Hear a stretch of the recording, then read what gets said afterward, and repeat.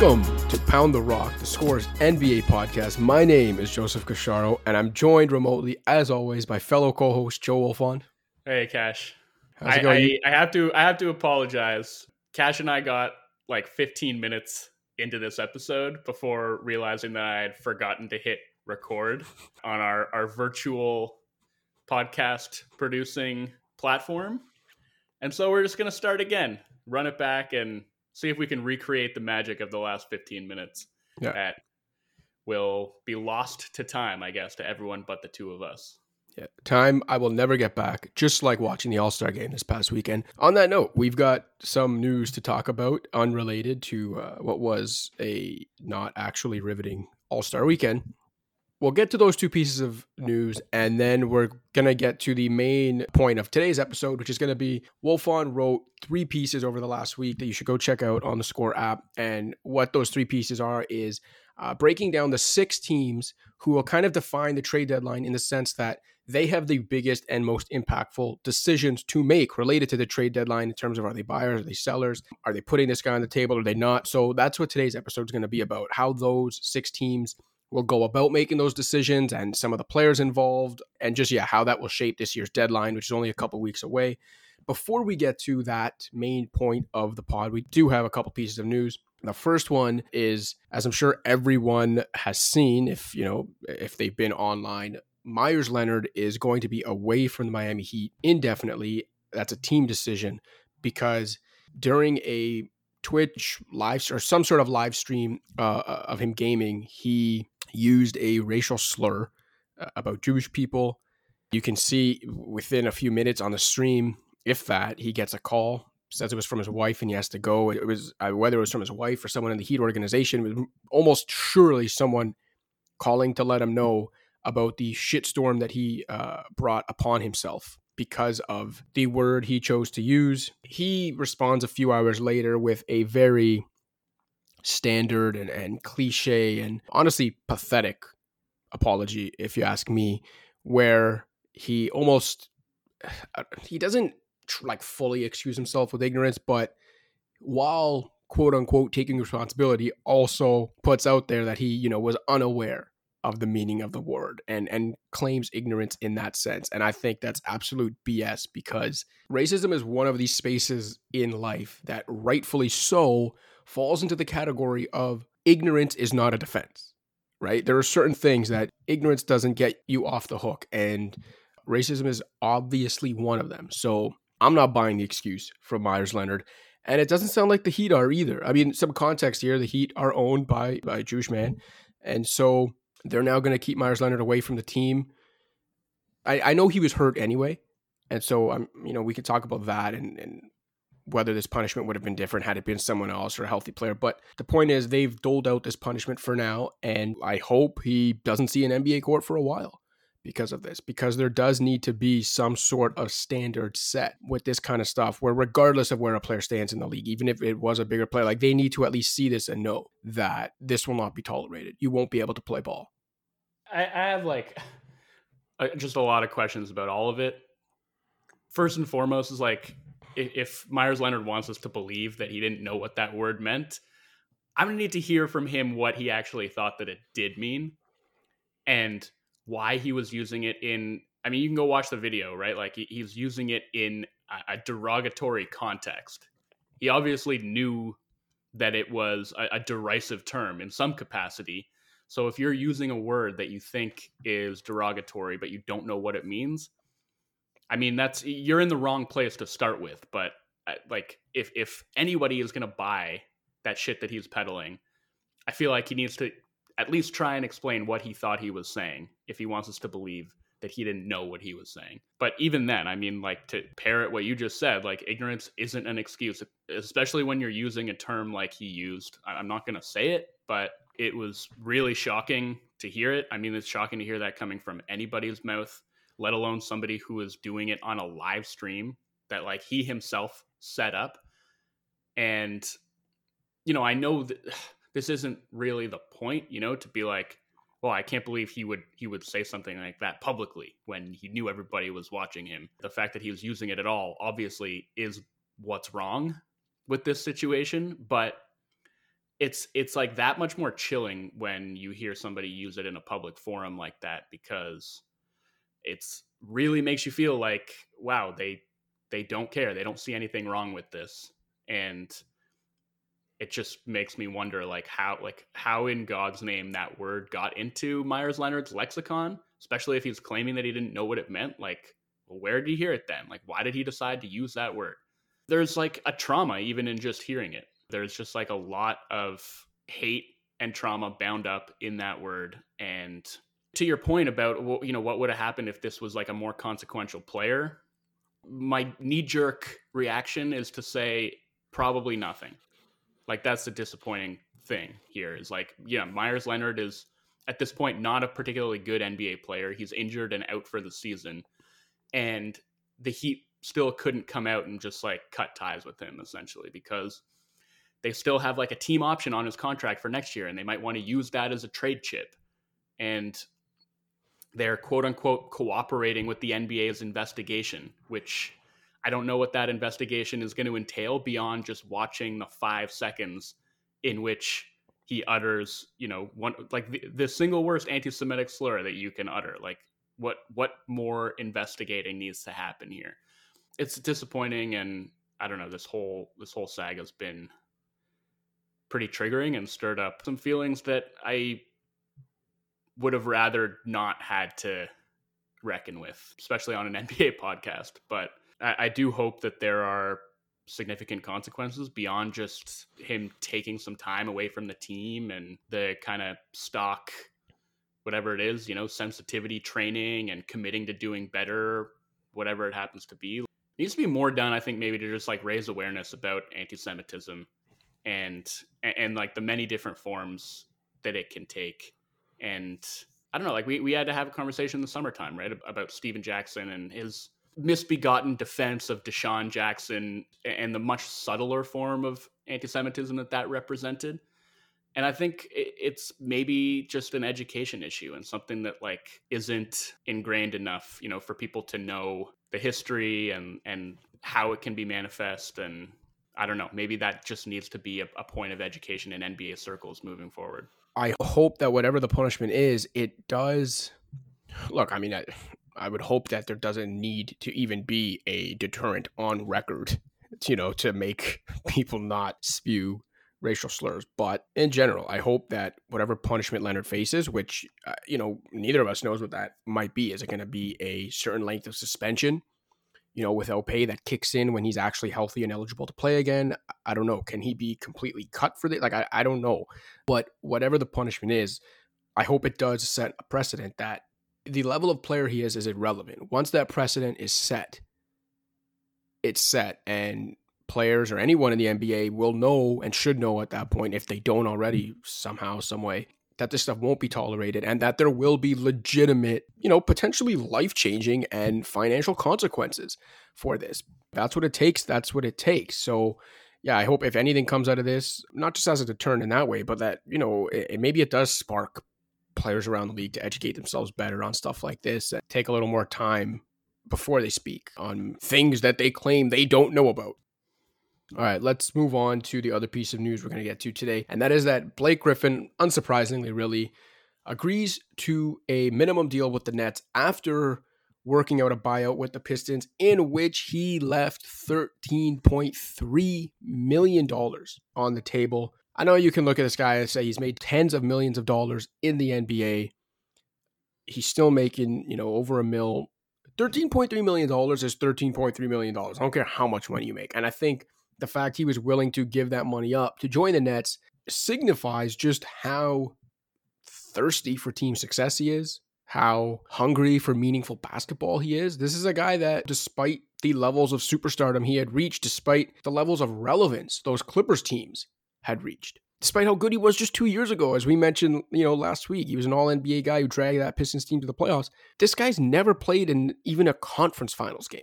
And then you take that into account, where he is in his career, the way his body's maybe failing him. I think it's understandable that he is just absolutely committed to getting to a winner, playing, meaningful ball and giving himself the best chance to win a championship. And you can measure how committed he is to that goal in the form of $13.3 million.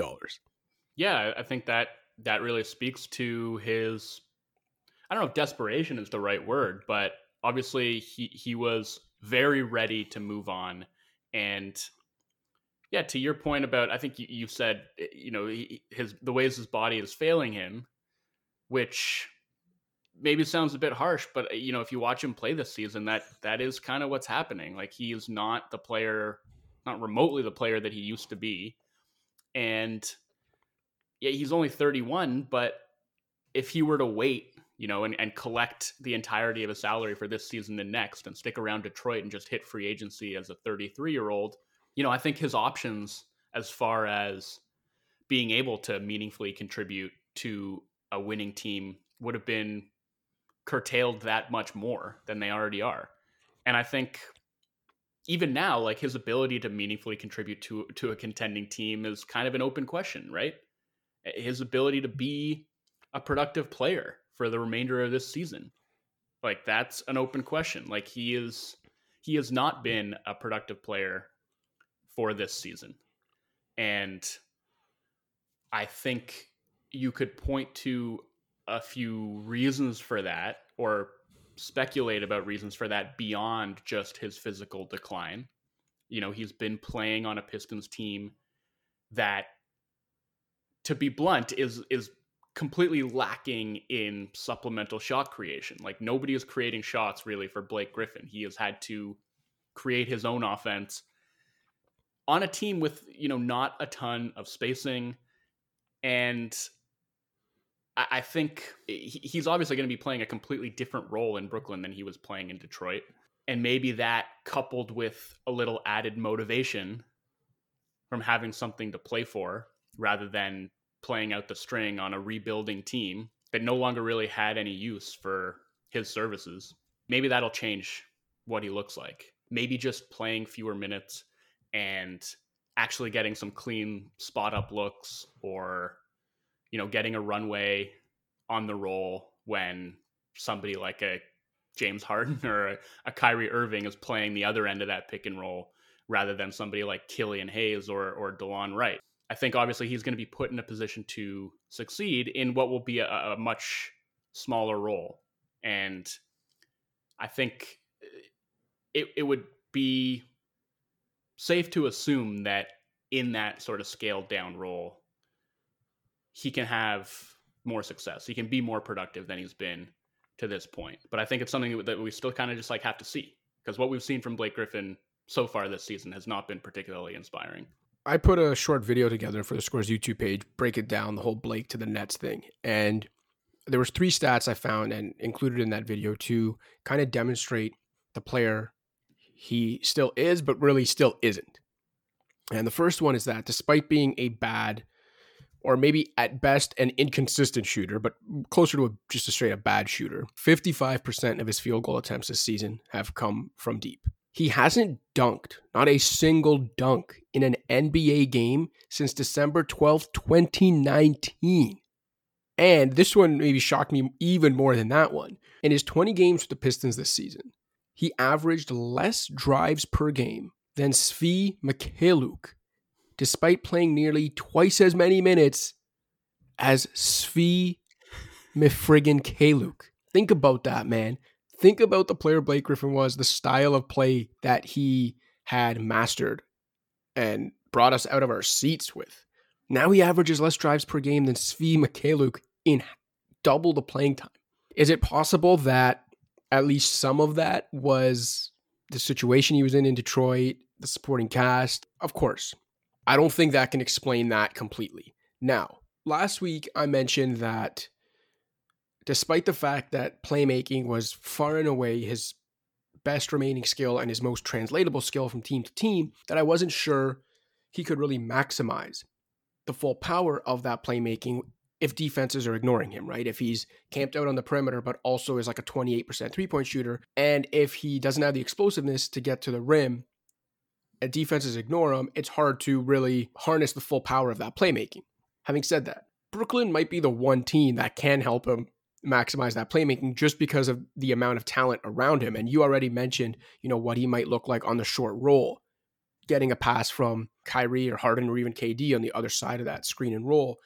And something I mentioned in the video I was talking about is just on an offensive basis. I'm obviously not ever comparing the two defensively, but from an offensive perspective, as the small ball center off the bench that they're saying he's going to be, is it that crazy to envision Blake Griffin on the Nets in a kind of Draymond Green-esque offensive role where coming out of those pick and rolls on the short roll, he is picking teams apart in 4-on-3 situations. You know, he's coming out of a pick and roll with one of Kyrie or Harden or KD.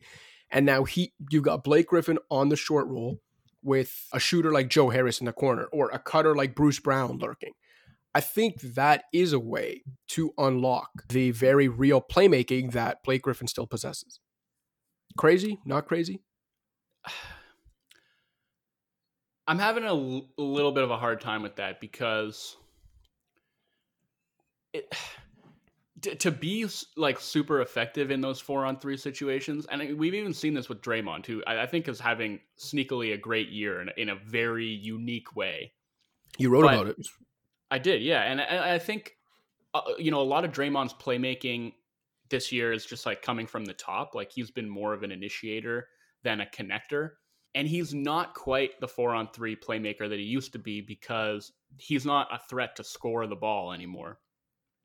And that's sort of where I'm at with Blake Griffin. Like, I think Blake's probably more of a threat to score than Draymond is. But if teams are like trapping Harden 30 feet from the basket and he's slipping a pocket pass to Blake, and then Blake has, 20 feet of ground to cover between himself and the rim, I think it's going to be interesting to see how defenses react to that.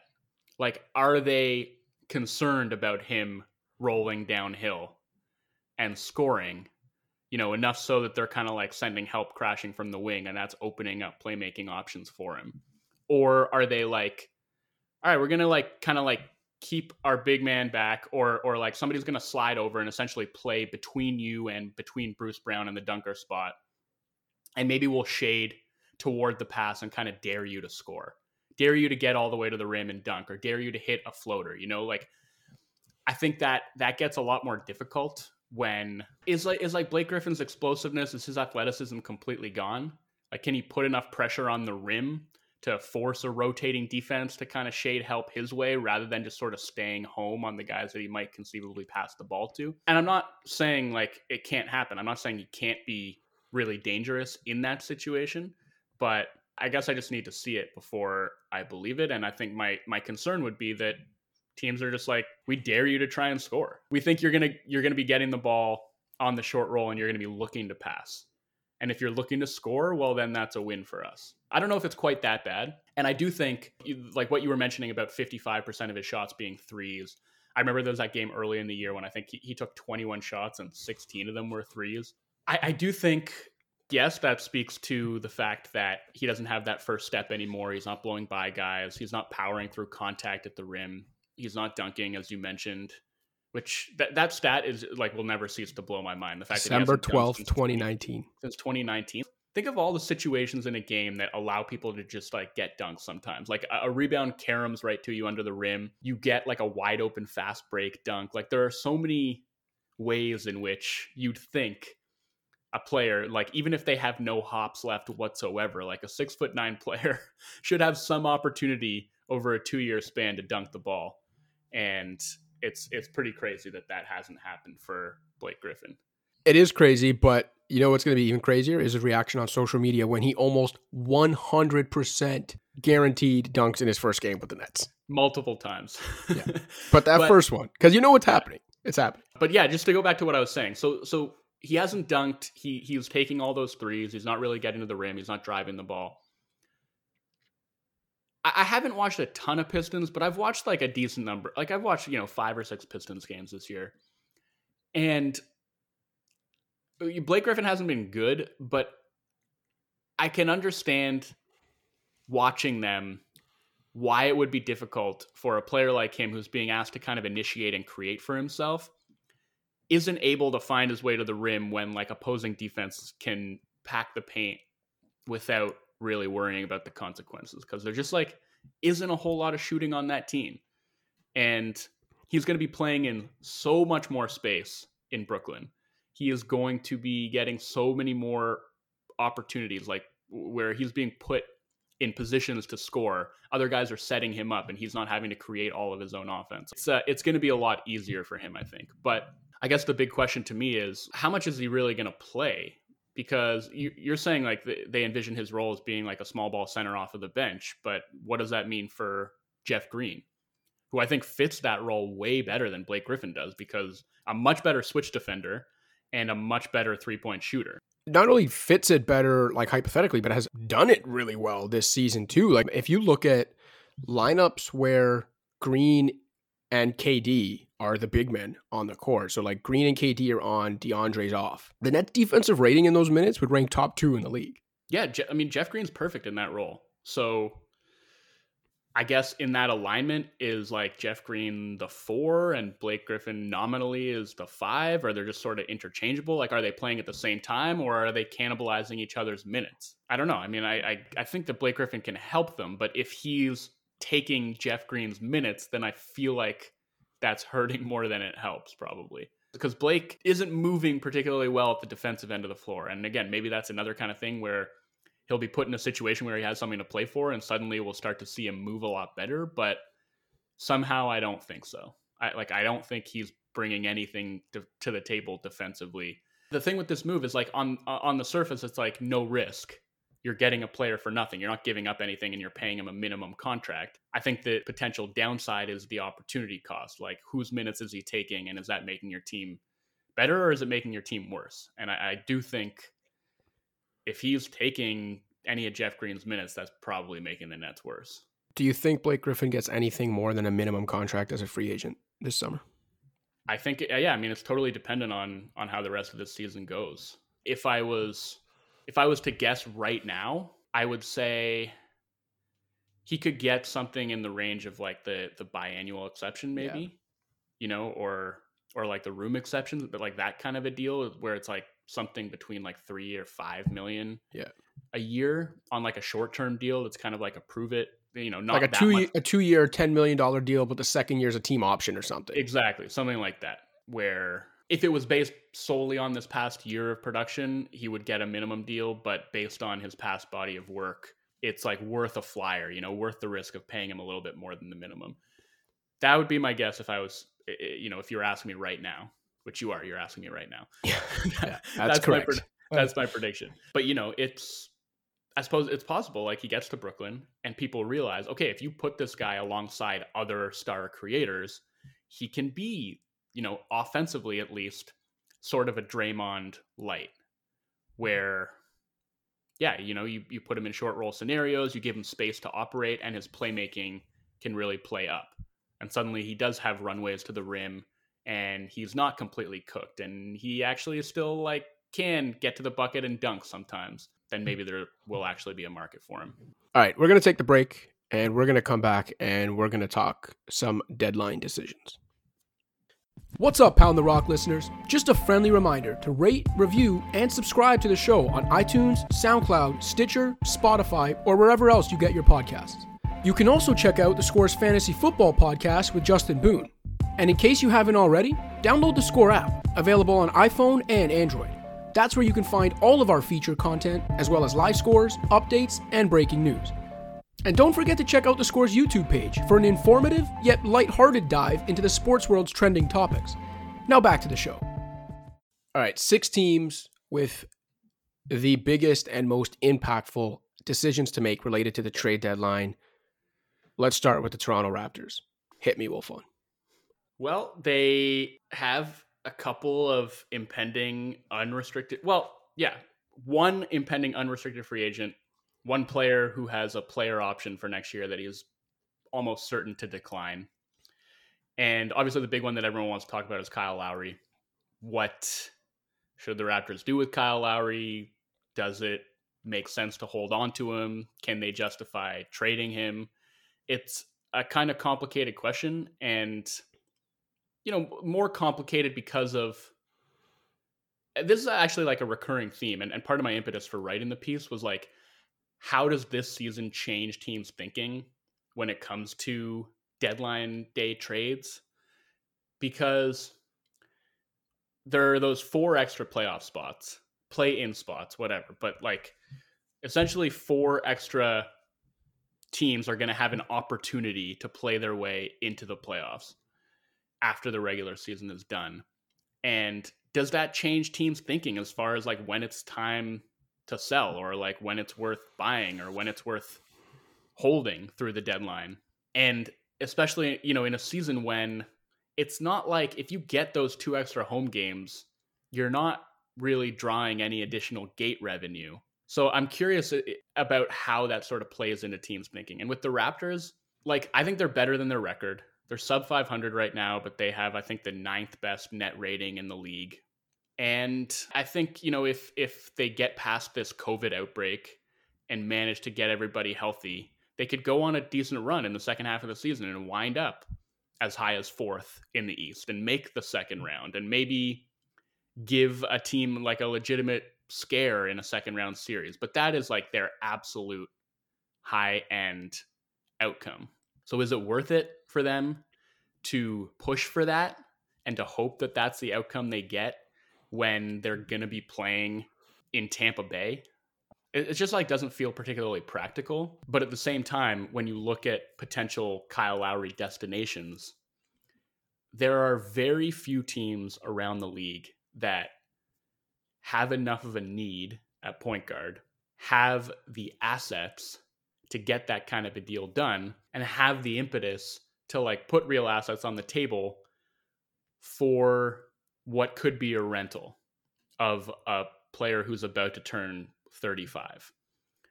So I think for all those reasons, like it makes sense for the Raptors to explore trading him. And there's also a decent chance that they won't end up doing it, because I don't think they're going to trade him just for the sake of trading him. Like, they can hold on to him, and even if they see this season as kind of a lost season, they can re-sign him in the offseason. They can sign and trade him. These Clippers hypotheticals that I've seen thrown out there just don't make any sense. And that's true for most of the teams that might theoretically get into the mix, basically outside of Philadelphia and like maybe Denver. I don't see a place that has the kind of package that would make it worth Toronto's while to actually flip him. But Philly is the place that I can actually see, and that's just been the most logical destination, I think, all along. Especially from the Raptors' perspective, if they're looking to do right by Kyle Lowry, who's the best player in franchise history, and you know he's amenable to a trade, sending him home to Philly to compete for a championship alongside, you know, the possible MVP and Joel Embiid, I think you'd be hard pressed to find a more mutually beneficial situation than that. Because Philly has all their own picks. They have Tyrese Maxey, Matisse Thybulle. Like, they can put a deal together that I think would make sense, even if the salary matching would still get kind of tricky. Maxey, one of Thybulle or Isaiah Joe, and salary filler, which would most likely have to include Danny Green, because you either have to include Danny Green or Tobias Harris. And the Harris thing doesn't make sense because, as I've mentioned before, I don't think the Raptors are interested in non-star veterans with multiple years left on their contract. And I don't think the Sixers would want to give up Harris. I think his shot creation and shot making at his size is the type of thing that could put you over the top in the playoffs. So I think if they need to match salaries, Green is probably the best bet there. So I'd say Maxey has to be in it for sure. I'd say one of Thybulle or Joe needs to be in it. You get the salary filler that's made up mostly of Green. And then I'd still say a first rounder or more needs to be in it. Like, that's the kind of haul I think the Raptors need to be demanding for Kyle Lowry, given how good Kyle Lowry still is. And especially given the fact that if it's Philly, I think there can be a confidence there that it's probably not just a rental. If Kyle Lowry's going to Philly at this stage in his career to try to win a championship, I don't think he has to see it as like a win it in the next 3 months or bust situation. I think he'd be going home to essentially end his career over the next couple of years, probably re-ups there. And I think Philly making that deal knows they're doing that. Short of that kind of haul, I don't think they need to, nor do I think they will trade Kyle Lowry. Even me, who thinks there is an outside chance for a team like Toronto or Miami to still maybe like squiggle their way to the conference finals, that's the absolute ceiling. And I agree with you that it's most likely a good second round series as their ceiling. Even admitting that this season probably isn't going anywhere of significance, I don't think that has to mean you completely pivot into some sort of like weird rebuild. This team's still too good to tank even without Kyle Lowry. So I think you can quote unquote give up on this year in a sense and still plan to field a very competitive fringe contender next season. And that begins with keeping Kyle Lowry in the fold, even at his age. I'd be more interested if I'm the Raptors in seeing what the market for Norm Powell is, because Powell is going to decline that player option and become a free agent. And he's going to demand a pretty sizable raise based on the fact this guy's nearly a 20 points per game scorer on insane efficiency, multi-level scorer. Like, he will be in high demand both in the trade market and as a free agent. But I mean, I'm not the biggest Norm Powell fan. I completely respect the insane efficiency with which he scores. I've said before, and I'll continue to say, I think it's a problem if you rely on good Norm Powell as much as this Raptors team does, because bad Norm Powell, if you watch enough Raptors ball, if you watch Norm Powell enough, basketball IQ, not his strength, gets completely lost in the sauce on the defensive end. And even on the offensive end, where all of his value is, can be prone to some bouts of really bad decision making. I think if Norm Powell is like your sixth or seventh man in an ideal situation, you're in good shape. I think if you have to pay Norm Powell to be something more than that, or get tricked into this idea that he can be like a second or third best player in a good team, I think you're in trouble. And I think that might be the kind of contract he commands this summer from some other team. So if I'm the Raptors, I don't want to be paying Norm Powell that kind of money. And if I already know in advance that's what it's going to take to bring him back, I'd explore moving him. And I'd almost think that low key, moving Norm Powell is a more realistic option than moving Kyle Lowry, and a better option long term as well. Well, the salary makes him way easier to trade. That's, Lowry is a better trade piece. He's going to help a team more. He's going to help take a fringe contender into legitimate contender status, whereas Powell is going to. I mean, what's the kind of team that is looking to trade for Norm? Is it a team like, I don't even know, like the Lakers, I guess? That's just like off the top of my head, that maybe like the Lakers aren't a particularly good shooting team. Right. And maybe they look at it as like, we just need it. Like, we want to bring in a guy who's shooting 44% from three this year. And honestly, like, Powell is great at playing off of other creators, right? He's really good at attacking off of the catch, shooting off of the catch. He gives you a sort of downhill element while also being able to space the floor. And if you're a team that isn't going to need him to have the ball in his hands and really just needs him to lean into what he's good at, which is playing off of other people and, having like some gravity as an off-ball mover and off-ball shooter, like I think. So let's take the Lakers. Like, is that the kind of team, a team that's already a contender and just wants to sort of like give themselves some insurance or put themselves over the top? Is it more of like a younger team like the Grizzlies, that saying we want to bring Powell in and we want to re-sign him and have him be part of our future because we think he can help grow with us? Like, is it that kind of team, or is it more in the category of like a Lakers or even the Sixers? Like, Powell would be a good fit on Philly. Maybe there's even a universe in which if Philly is willing to part with Tobias Harris and the Raptors are willing to eat what's left of Tobias Harris's contract, which is a huge if, like maybe Lowry and Powell go there together. What about off the Suns bench? Yeah, I mean, they could definitely, like, they have like the Langston Galloway, Etuan Moore, Cameron Payne guard triumvirate, Javon Carter, like that's their bench guard rotation. I think Powell would be an upgrade basically on any of those guys, although Cam Payne's been quite good this year. Yeah, he's had a great year. Yeah. I mean, are they willing to put a first rounder on the table for him? That's the question. But I think if you're the Raptors and you can get a first rounder from Norm, I think you do it. And you think it makes sense to, like, my feeling has kind of been, okay, if you're holding on to Lowry through the deadline, does that then make it the Raptors' responsibility to make the team as good as it can possibly be in the present day? Yeah. And then does trading Norman Powell undercut that mission? Yeah, it's a fair statement. I mean, I think big part of the reason that the Raptors are in the situation they're in right now, where they have to debate trading Kyle Lowry is because they didn't field the most competitive team they could have this year.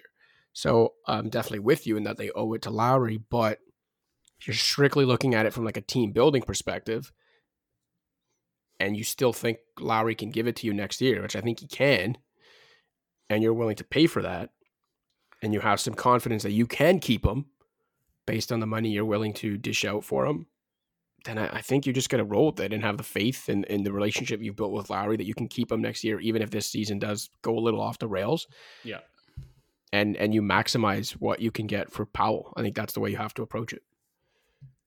Yeah, I think that, as much as I said, like, the situation with Lowry is complicated, you can kind of boil it down to something very simple, which is if the Raptors get wowed by an offer, a package of young players and picks that they think is really going to brighten their long-term outlook with the Van Vliet, Siakam, OG Anunoby core, then they'll trade Lowry, if it's something that Lowry is amenable to.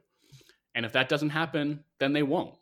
And they'll just sort of play things by ear, I think. But I do feel like what needs to be happening while these discussions or these sort of speculative scenarios are being played out is, like, the Raptors surely are trying to get a sense of, if they play out the season and they go into free agency, with Lowry having the potential to choose his next destination, what's it going to take to bring him back? I'm sure they have a good sense of what that is and their own willingness to pay that. And then it would be the same for any team acquiring him. Like for Philly, for a capped out team like the Sixers, like you mentioned, part of the appeal of getting Lowry would be getting his bird rights. And they're not, because of their cap situation, they're not going to have a chance to sign any free agents. Like, Lowry would be essentially their free agent addition. They would just be adding him half a season before he actually got to free agency. And I think that might be appealing enough for them to say, yeah, we'll put Maxey and Thibault and 2 first-round picks on the table, because that's going to make us a legitimate contender this year and maybe for like the 2 years after this. For myriad reasons, that's the destination that makes the most sense for both sides. But there's a lot that has to go into that calculation for the Raptors and for Lowry himself, honestly. Is that something that he wants? Is he ready for that move and to play out the rest of his career somewhere else? All right, let's talk Spurs. One of the most surprising teams this season. They've been really in like the 4, 5, 6 range in the West all year, while some other West contenders or fringe contenders have punched below their weight. The Spurs have been punching above their weight and have been ahead of some of those teams all year, whether it's Denver, Dallas. DeMar DeRozan having another just kind of great under-the-radar season, didn't make the All-Star team, has become a phenomenal playmaker while remaining a just uber-efficient scorer despite the limitations with his range. Might also be one of the most in-demand free agents this summer, based on how barren this free agent class might be. What do the Spurs do with DeMar? And do DeMar's limitations make it so that he's actually not as in demand of a free agent as it would appear on paper?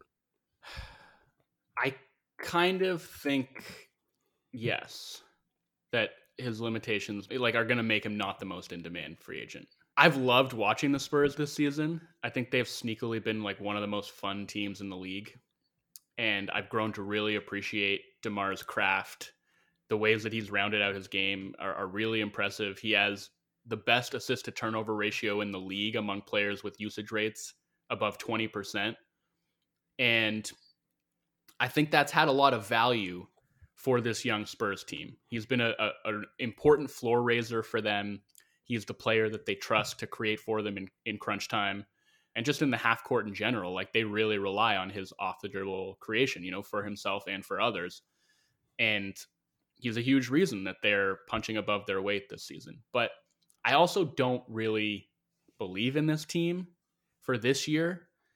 And I kind of think, for one thing, they had a really easy first half schedule, and that's going to change. And even with that first half schedule, they're outperforming their point differential because they've been pretty dynamite in the clutch. but I don't know necessarily that that's going to be sustainable. I think they have a decent shot of, I mean, I feel pretty confident that they'll be in the play-in mix for sure. Maybe wind up getting a playoff spot properly and playing a first round series, but that's about as far as I can see them going this year. So it really comes down to whether they want to bring DeMar back or not. And if they don't, because he's 31 and they don't see the long-term fit there with him and, you know, the much younger core of players from, you know, DeJounte Murray to Derek White, Keldon Johnson, Devin Vassell, Lonnie Walker, Jakob Poeltl, like that's kind of like the core of the team moving forward. I think they have to decide, you know, what the value is in keeping DeMar with that group and being the sort of floor raiser that he's been for them this year versus maybe trying to flip him into a younger piece that can grow like with that group along with, I don't know what they could get for him. Like that's the other thing, right? And that going back to the Lowry thing, it's like, yeah, you can say this team's not going anywhere, so it makes sense for them to trade their best player while they can still get value for him. But what they can get for him is totally dependent on what other teams around the league are willing to pay. And it's pretty hard to find a trade destination for DeMar that makes sense for the Spurs. You know, where like, can you like kind of think of a team that has stuff to give up and that like, you know, it'd be worth their while to like give stuff up to get DeMar? I think the teams that I threw out in my piece were the Knicks.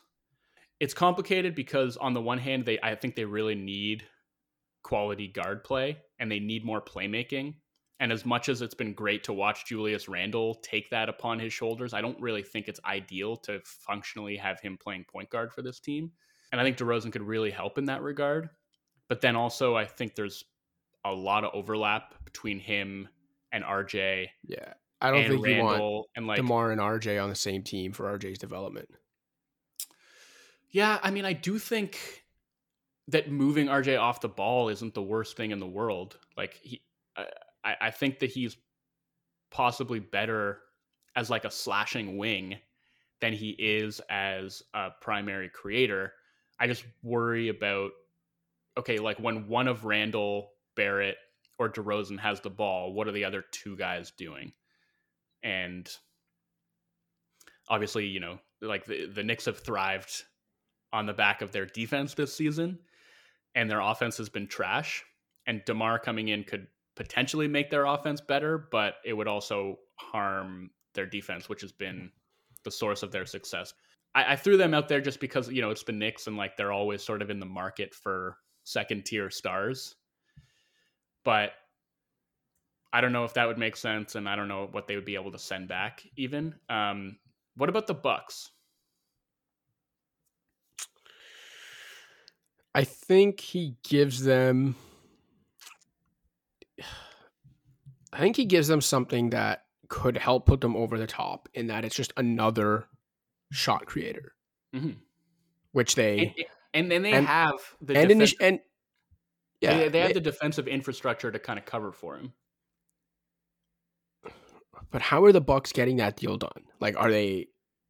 So I think it's like, you know, DiVincenzo is the young guy I think that the Spurs would have to want.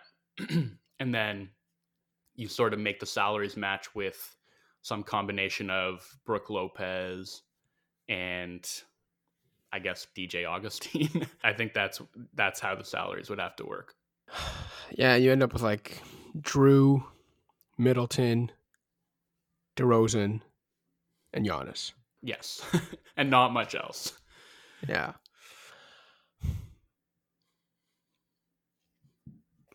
I don't know. I mean, I understand why the Bucks would be interested in that for sure. I mean, they need the extra shot creation. It's another offensive initiator. But the thing is, if you absorb DeMar DeRozan, even, you know, as well as he's playing, like the thing with DeMar is he needs the ball in his hands to be effective. And he needs the ball in his hands a lot to be effective, whether he's scoring or playmaking, because he's just not a good off ball threat. And he's a terrible defensive player. But do you think the Bucks get better by enough? Like, do you think they actually get better by the amount adding someone like DeRozan should make them better if you're redistributing some possessions from Chris Middleton and Drew Holiday to DeMar DeRozan. Like that's the way you got to think about it too, right? If it's not just, okay, DeMar's in there now, it's another threat. It's like, well, if the ball's in Middleton or Drew Holiday's hands, is DeMar DeRozan that much of a threat? Mm-hmm. And if the ball's in his hands and you're taking it out of Drew and Middleton's, for a few possessions each, are they that much better? I don't know. Is that worth giving up to DiVincenzo? I don't know. Sure, maybe. Yeah, but that's the thing. Like you're always sort of reaching a little bit to try and find a destination for him that makes sense. And that's the bind that I think the Spurs are in, is like with the Raptors and Lowry, I don't think they're going to trade him just for the sake of trading him. But I don't know if there's a destination that they can find to send him to where they're going to be able to get enough back to justify offloading the guy who, as of now, is their best player. Yeah. But then they go into the offseason sort of over a barrel, right? Like, you didn't get anything for him. So does that make you feel like you need to re-sign him? And then if you meet his asking price in free agency, are you then saddled with a contract that's going to be just as difficult to trade down the road as the contract that he's on right now? Because if you can't find a taker for him when he's on an expiring deal, like, you're certainly not going to be able to find a taker for him when he's on like a 3 or 4 year deal making similar money, which maybe he won't be. I'm really curious actually to see what DeRozan's next contract looks like, but it's a real tricky one. All right, let's talk Bulls, because out of the 6 you wrote about, the Bulls might fascinate me the most in the sense that on one hand, they're this young team that's finally figuring it out, behind a rising star in LaVine, who's now a legitimate all-star. They've got playoff potential this season, especially with the play-in now a factor. And so on one hand, it seems like they're on this like long upward trajectory. But then you look at their cap sheet and it's like, okay, LaVine only has 1 year left and could be going into next year as an all-star in a contract year who potentially hasn't played a playoff game yet.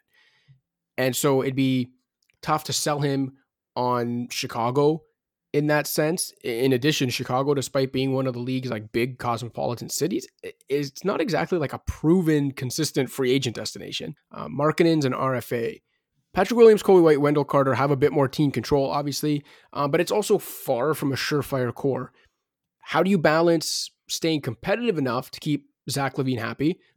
You could even ask, is Zach LaVine even the type of star you think is worth keeping happy? But how do you balance that while also maximizing the future? Because you're not competing this year anyway, even if you get into the play-in or even at one of the 8 or 7 seeds. You're not competing for anything this year.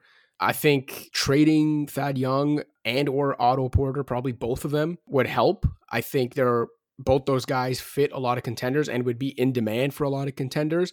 But also, if you trade both those guys, especially the way Thad Young's playing this year, you detract from this year's team. So again, there's this weird balancing act because you trade those guys to try to maximize the future a little bit, but it's not like Zach LaVine's on this long contract or you've got this really like surefire locked in young core where you can say, okay, even if we punt this season, look at like the Grizzlies last year, for example, right? They made some move. They fell off after making those moves and they traded Crowder, but them not making the playoffs last year wasn't so much of a concern.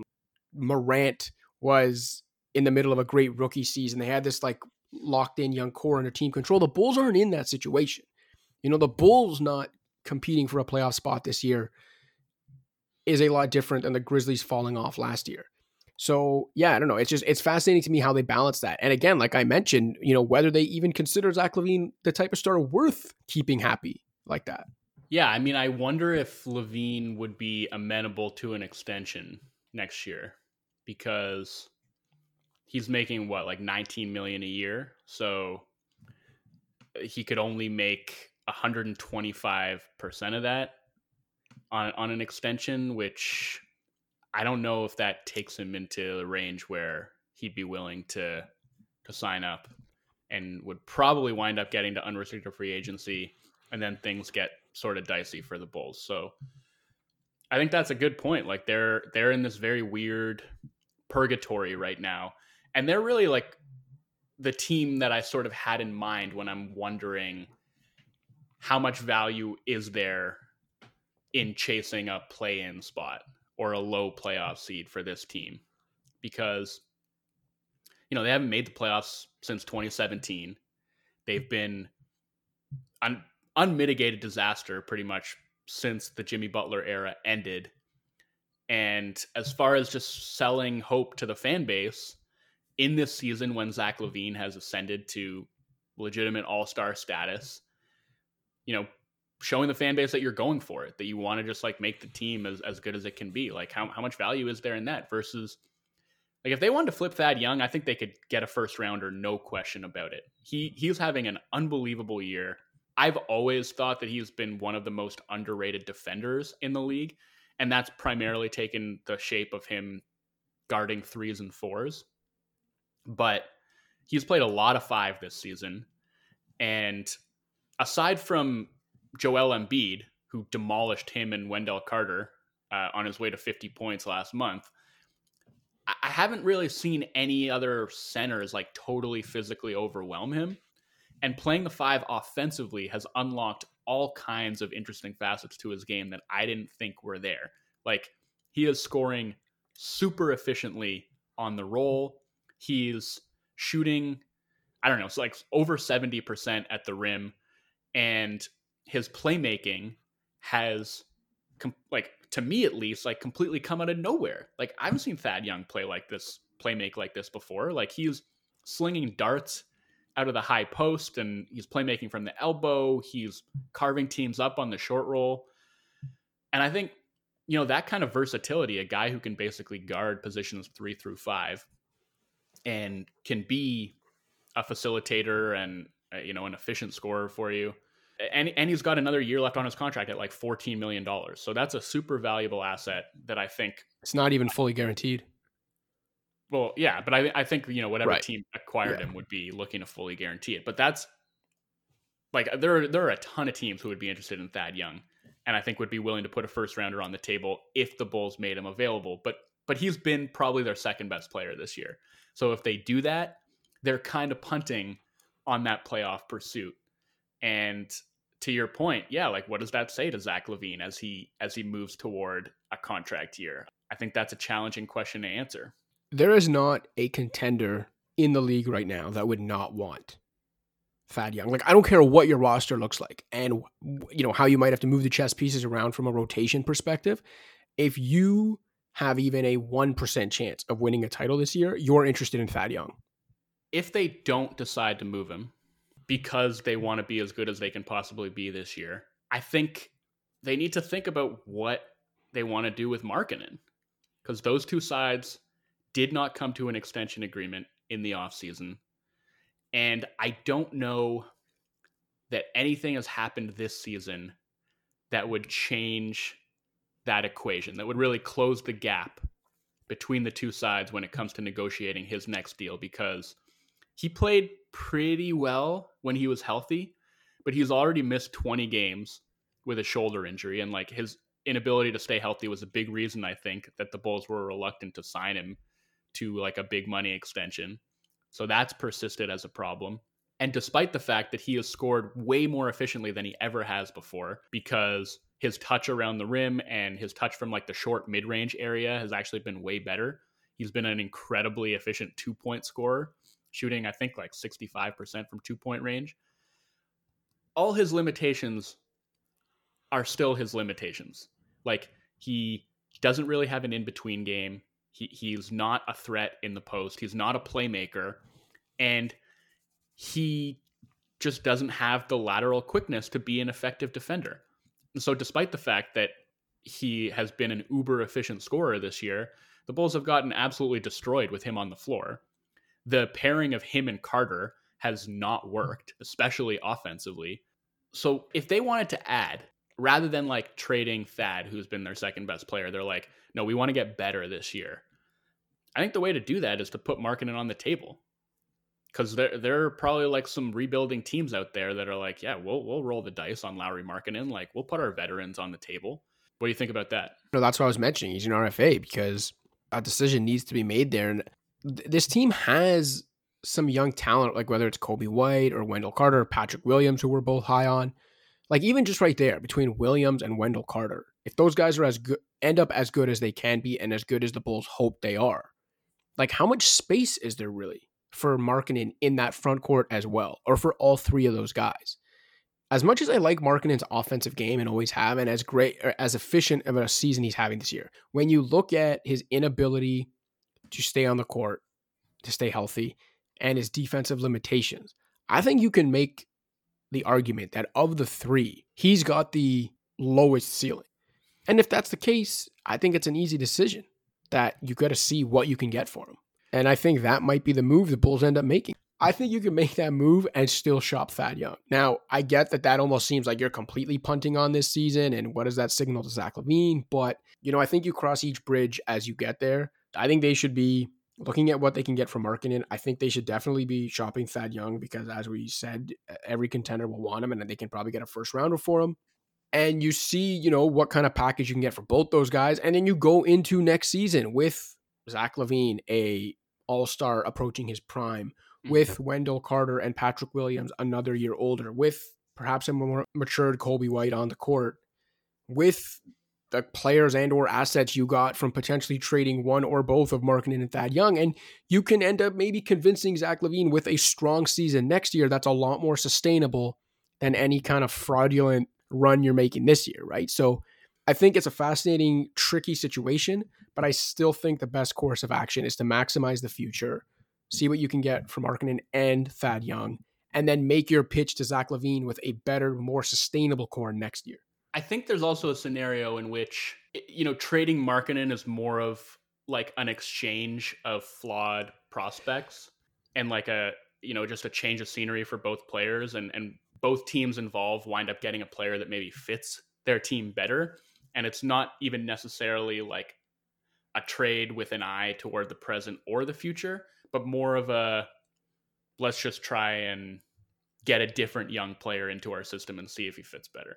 One of the trades that I kind of theorized about in my head, because I was going through teams that might have interest in like getting Markkanen, and the three that I sort of landed on were Detroit, OKC, and Minnesota, as like, okay, these teams are clearly in a rebuilding phase and looking toward the future, and none of them are free agent destinations. So the notion of getting like a potential future star or a fringe star and paying his next contract, I think it's more palatable because you're not like using your cap space on anything better than that necessarily down the road.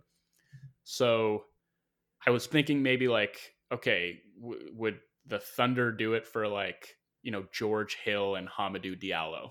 Does that get it done for the Bulls? Because I actually think that does make them better in the here and now. And, with an eye to the future, I think Diallo might make a little bit more sense with their roster than Markkanen does. I think trade like that, where they're getting another young player. So it's not just like a future for present trade that they're making, but more of a, let's try and do both at the same time. Yeah. And honestly, like Markkanen in OKC makes some sense too. Like that's a team makes a ton of sense. They need some offensive help around Shai Gilgeous-Alexander, and they've already got some defensive stalwarts and problem solvers there. So I think you might have come up with a swap that makes a lot of sense for both sides, actually. The Bulls are really interesting to me for all of those reasons. I wrote about them in conjunction with the Hawks because both of those teams have sort of similar RFA decisions to make. I think for the Hawks with John Collins, it's like simultaneously less and more fraught, because I would feel a lot better if I was the Hawks about paying John Collins' next contract. But there are maybe like more complicating factors there than there are in Chicago because of the mandate that ownership has sort of handed down to the front office to be competitive now, to make the playoffs this season, to go out and spend all the money they spent last offseason. And, we talked about this last episode, but you wonder how much that's handcuffed them and how much that might make them disinclined to pay John Collins what he wants in the offseason. And so that makes him a really fascinating trade candidate. And like we've heard rumblings about him being available and what the Hawks might want in return. I think the most recent report was from Shams saying they were looking for a lottery level first round pick, which it feels a little bit counterintuitive given this sort of win now mandate. Like if they were to trade their second best player for a draft pick, it just feels like they're going in two different directions at once. Yeah. Why'd you fire Lloyd Pierce then? And the other thing is like, what are they going to trade John Collins for? Because you look at their roster and it's like, okay, Trae Young is clearly entrenched at point guard. They just paid all this money to Bogdan Bogdanovic, presumably to like be their two guard. DeAndre Hunter has established himself as, their small forward of the future, I think. And Clint Capella is under contract through 2023 at center. So who are they going to get who fits their current roster better than John Collins does? Like, I guess they could bump Hunter up to the 4 and then and try and trade Collins for like another wing. They could use more wing depth, but I don't know. Where are they looking for that kind of deal? I'd like to see this team explore their best 5 players together, which hasn't happened because Bogdan's been hurt so much this year. But those 5 that you mentioned, between Trae, Bogdan, Hunter, who's also hurt now, Collins, and Capella, like I really like to see what those 5 guys can do together. And it's going to be a shame if we don't really get that chance before they end up moving Collins. But at the same time, I think based on the season John Collins is having, like if the Hawks aren't prepared to pay him pretty damn close to max money, if not max money, then they got to trade him because someone's giving him that money this year. I don't really think there's much doubt left about that. I think what's interesting, and you brought it up in the piece, is the potential to explore trades for either Huerter or Hunter himself, which is something I hadn't really thought of. I don't think they should look to trade Hunter. I think Huerter for sure would be an interesting trade candidate because like he's not an impending free agent, but he will be extension eligible this coming off season. And I think the idea of Huerter is kind of more attractive than the reality so far. Like he is this big 6'7" guard who can pass, who can shoot. And I guess, I don't know. That's the idea of him is like a really big shooting guard. But I think he's kind of stagnated in his development this year, and defensively, he hasn't really come along, and it's a tenuous fit, between him and Trae Young, and because of the way that Trae Young dominates the ball, he doesn't get to showcase his playmaking abilities that much, and I think for as well as he does pass the ball, he doesn't have the kind of off-the-dribble playmaking chops that would allow him to be the guy who's like a hybrid starting 2 and also like a bench 1. In the way that maybe like Bogdanovic can be, where he's captaining their second units and making sure they don't get totally destroyed with Trae off of the floor. They brought in Bogdanovic essentially to play the position that Huerter plays. And they also brought in Chris Dunn, who hasn't played yet, but like when he does eventually get into the mix, is I think going to make more sense next to Trae than Huerter does in a lot of ways. Like, I think you need a defensively capable guard to play next to Trae, and Huerter isn't that. So he might be the guy who, like, he's in his 3rd year. He has these skills, I think, that make him attractive and this perceived upside that might make him a good trade chip. Now might be a time for them to flip him and maximize the trade value that he has. And maybe that would be cutting bait too soon, but the Hawks have 2 significant issues with their roster as I see it. One is I don't think they have enough two-way wing depth, which is why they've like completely collapsed with Hunter injured. And the other is that they don't have a quality backup point guard who can make sure that like when Trae is not on the floor, they can actually score points. So they have that guy if they just get to the playoffs. Rondo? Correct. I think this might be the year. No, let's not. Let's not do this. Let's not do this.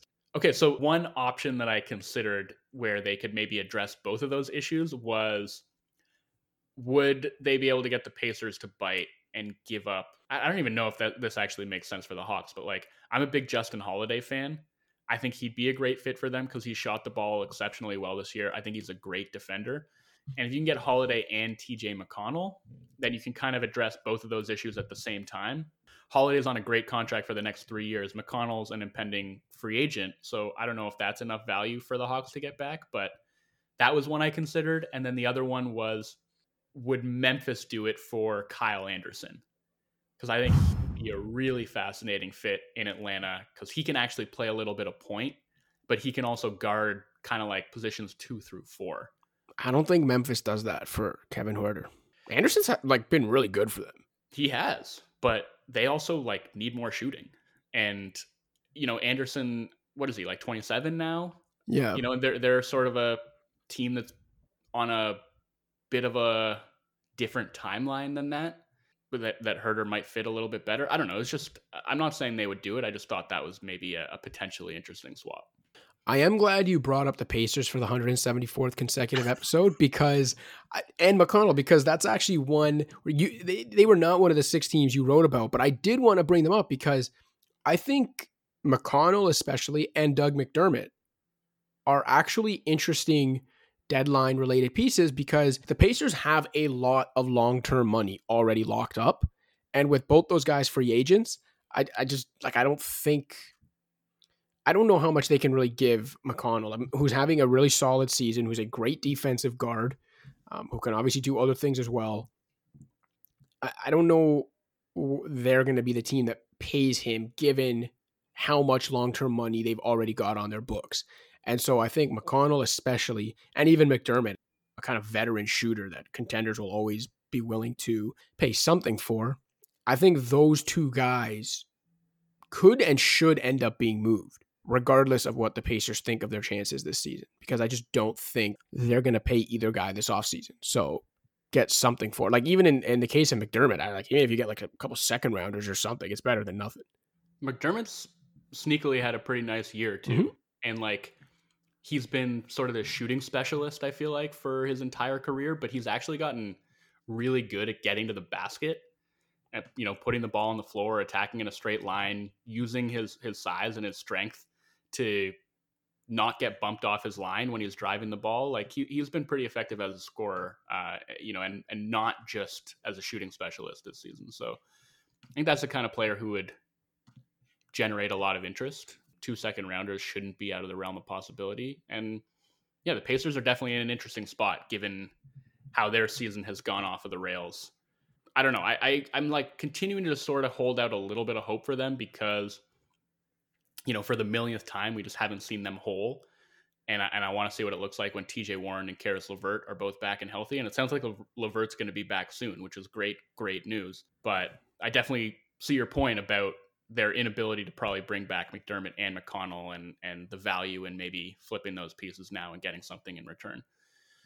So in this series, like those 4 teams, Hawks, Bulls, Spurs, and Raptors were the ones where I was kind of like, they could go in either direction. They could buy, they could sell, they could hold.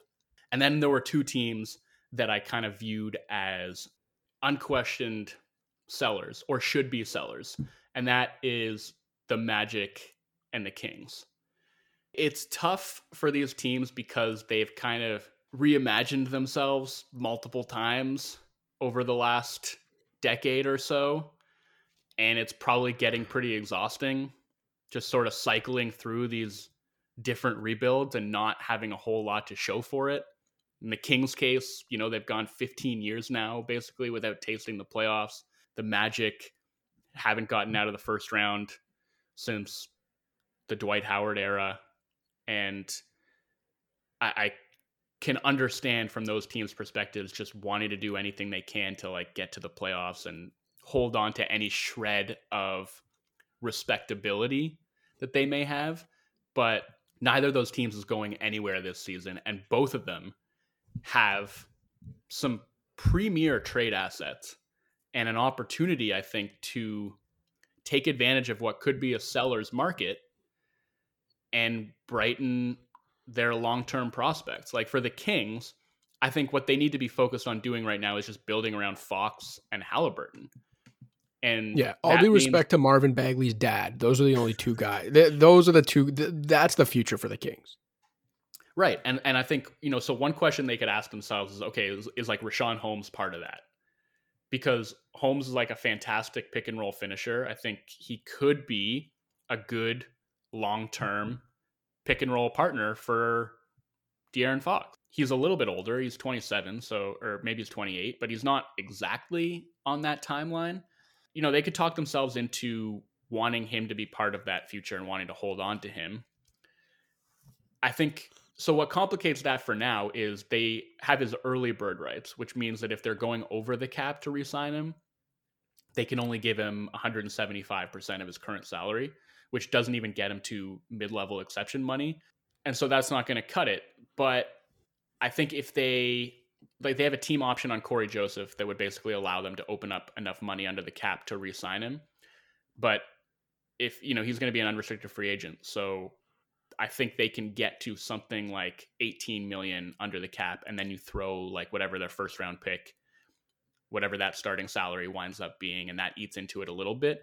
There's a chance that they could sort of get priced out of the market for him, as opposed to maybe trying to flip him now and getting like a first round pick in exchange, which I think would be a possibility given how well Holmes has played. So that's one decision I think that they have to make. Harrison Barnes, he's had a fantastic season, really good complementary player that I think could help a lot of teams around the league. There have been rumblings about Boston being interested. I think he'd be a really solid addition for them. That should be an easier decision, I think, for the Kings, is like moving on from Harrison Barnes, because I don't know. What do you think? Like, do you think Barnes has a future? Like, he's also only 28, even though it feels like he's been around forever. Him and Buddy Hield are the same age, even though it feels like Harrison Barnes could be Buddy Hield's dad. Hield has like 361 left on his deal. Barnes has like 239 and is probably the better player, has been the better player this year. So, he's on the shorter contract, better player, probably fits contenders a little more.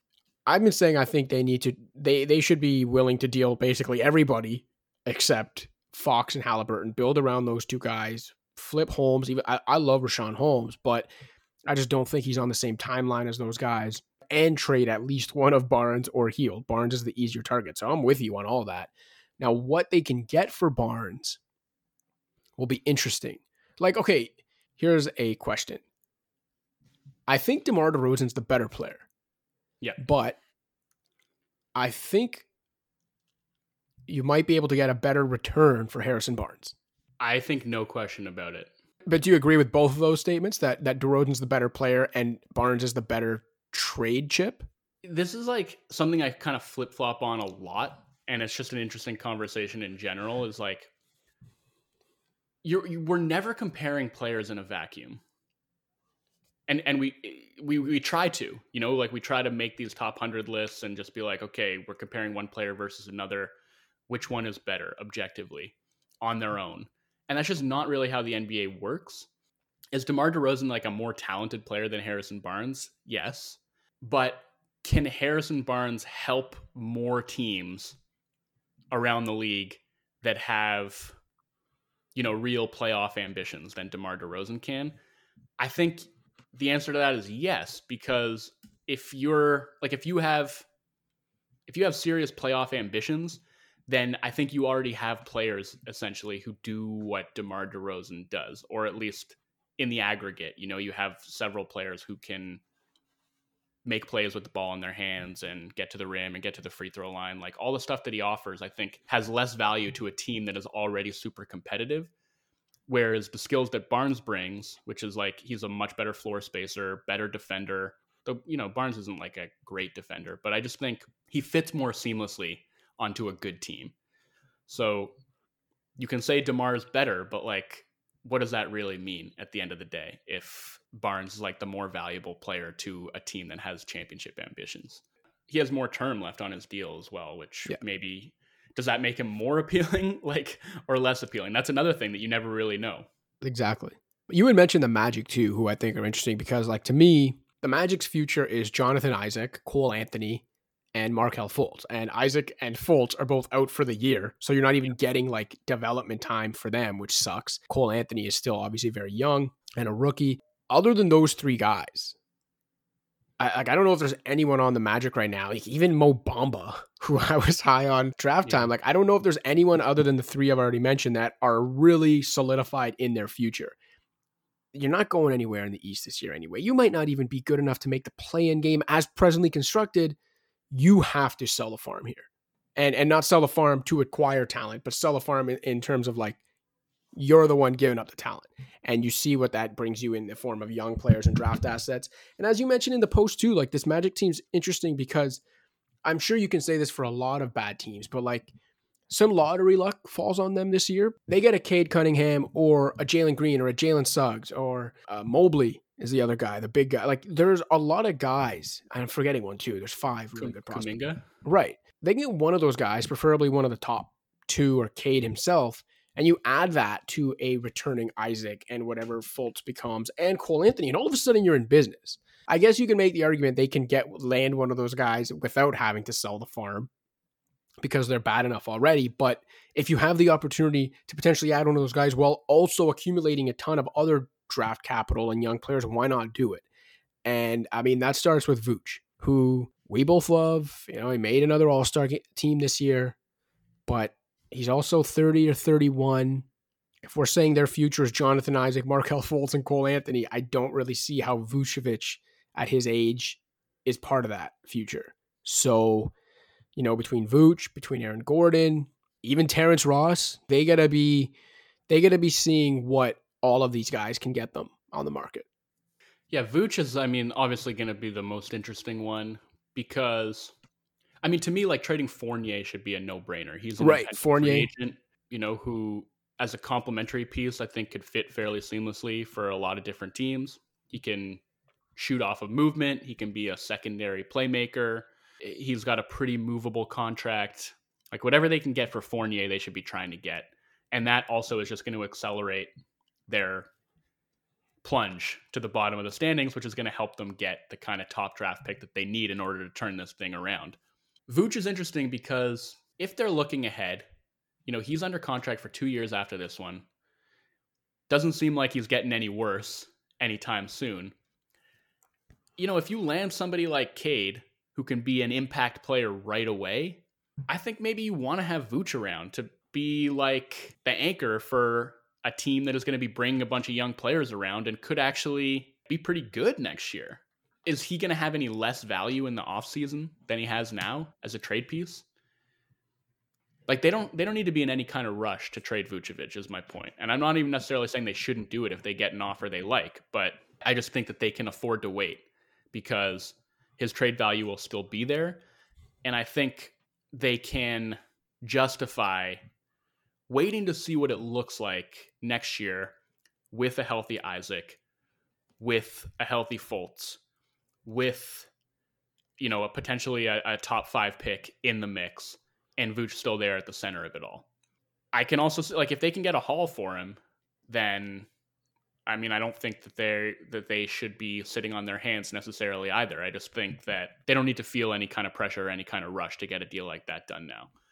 Aaron Gordon, I mean, is the other one where like he's sort of been on the trade block seemingly forever. Whether his development has plateaued or whether he's just reached the end of the road in Orlando and like there's only so much further that partnership can go, he'd be a really fascinating trade asset. Like that's the kind of player who I think could fit in a lot of different situations because of his defensive flexibility, like his playmaking ability, how good he is in transition. He can do a lot of different things. And while he's never really gotten to the point where he's become great at anything, sometimes it's good just to have like a gap filler who can do a lot of different stuff for you and give you the kind of lineup flexibility that he can give.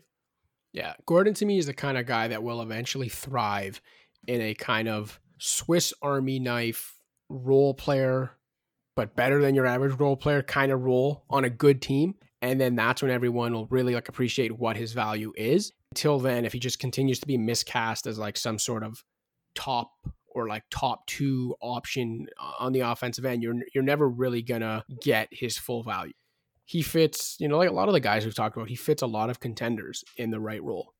Before we cap this off, I have 2 or 3 potential Vucevic destinations that really interest me that I want to get your thoughts on. One we've talked about before because when we were speculating about whether the Warriors would keep or move the number 2 pick, I mentioned Vucevic as like the number 1 guy that I thought they should target if they were going to trade it. So now that they have made that pick and that pick is James Wiseman, would they be willing to trade James Wiseman along with Andrew Wiggins' salary in exchange for Vucevic? No chance in hell. Why not? They're way too high on Wiseman to trade him for a 31-year-old Nick Vucevic. But like, they see Wiseman as the bridge to their future, who can maybe contribute in the next year or two on still contending teams while also being a pillar of their future. But their future, like once, Steph Curry is no longer Steph Curry and Draymond is no longer in the picture. Like what is that future? It's Wiseman and whoever they draft with the Timberwolves pick. Right. But I mean, they could keep the Timberwolves pick and have a separate bridge to a separate future. And instead, just think about it. Okay. Like, I don't think they're giving up Wiseman for Nick Vucevic, man. Okay. Fair enough. Even if you don't agree, I think they are very high on Wiseman. Vooch for this year and the 2 years after this one with Steph, Draymond, and eventually Clay would be pretty nasty. Of course it would be. Just saying. Okay. So you don't think that's a possibility? No. Okay. What about Dallas in exchange for Kristaps Porzingis? Now this I like. The Mavs getting off that Porzingis deal is something that it sounds like they might want to do, and I think Vooch would fit like a goddamn glove. Next to Luka? Yeah. I mean, he gives you sort of the same pick and pop threat that Porzingis does. He doesn't have the same range. Like Porzingis can really stretch it out to like 28 feet and beyond. And obviously Porzingis gives you a little bit more as a role man, but I think that'd be a really fascinating one. And then Charlotte's the other team that's apparently been sniffing around, and like they have all those guards, one of whom is going to be expendable. So whether it's like Terry Rozier or Devontae Graham, yeah, I mean, like LaMelo, Hayward, Vucevic might be the sneakiest good team you would never pick to be good. No, like that. I'm serious. Like for sure. Are you competing for a title? Of course not. But are you better than anyone will give you credit for coming into the year and then you win like 47 games 3 years in a row? Yes. And hey, Charlotte would sign up for that in a heartbeat. Yeah, I think so. I mean, that team next year, like with whatever LaMelo winds up being next year, and if Hayward is still the Hayward that they got this year and Vooch is still the Vooch that we've seen this year, like that could be a 50-win team. Yeah, I mean, LaMelo's special, man. And like the one thing they're really missing is a quality big man. I think Charlotte makes a lot of sense. Could be like a, Zeller, or if Rozier is the guy they want to trade, then that's making up the salary difference right there. I don't know if that's like a straight up swap that the Magic would be willing to do, but I think that could be pretty interesting. I think that'd be very interesting. But anyway, I think the Magic as a seller are certainly a team to watch, and the Kings as well. We'll no doubt have more deadline-related discussions to have over the next couple of weeks because things are bound to happen. Who knows? When we get back together next week, there might even be a trade to talk about. Until that point, I think we've exhausted our topics of discussion this week. For Joe Wolfon, I'm Joseph Cacharo. Pound the rock.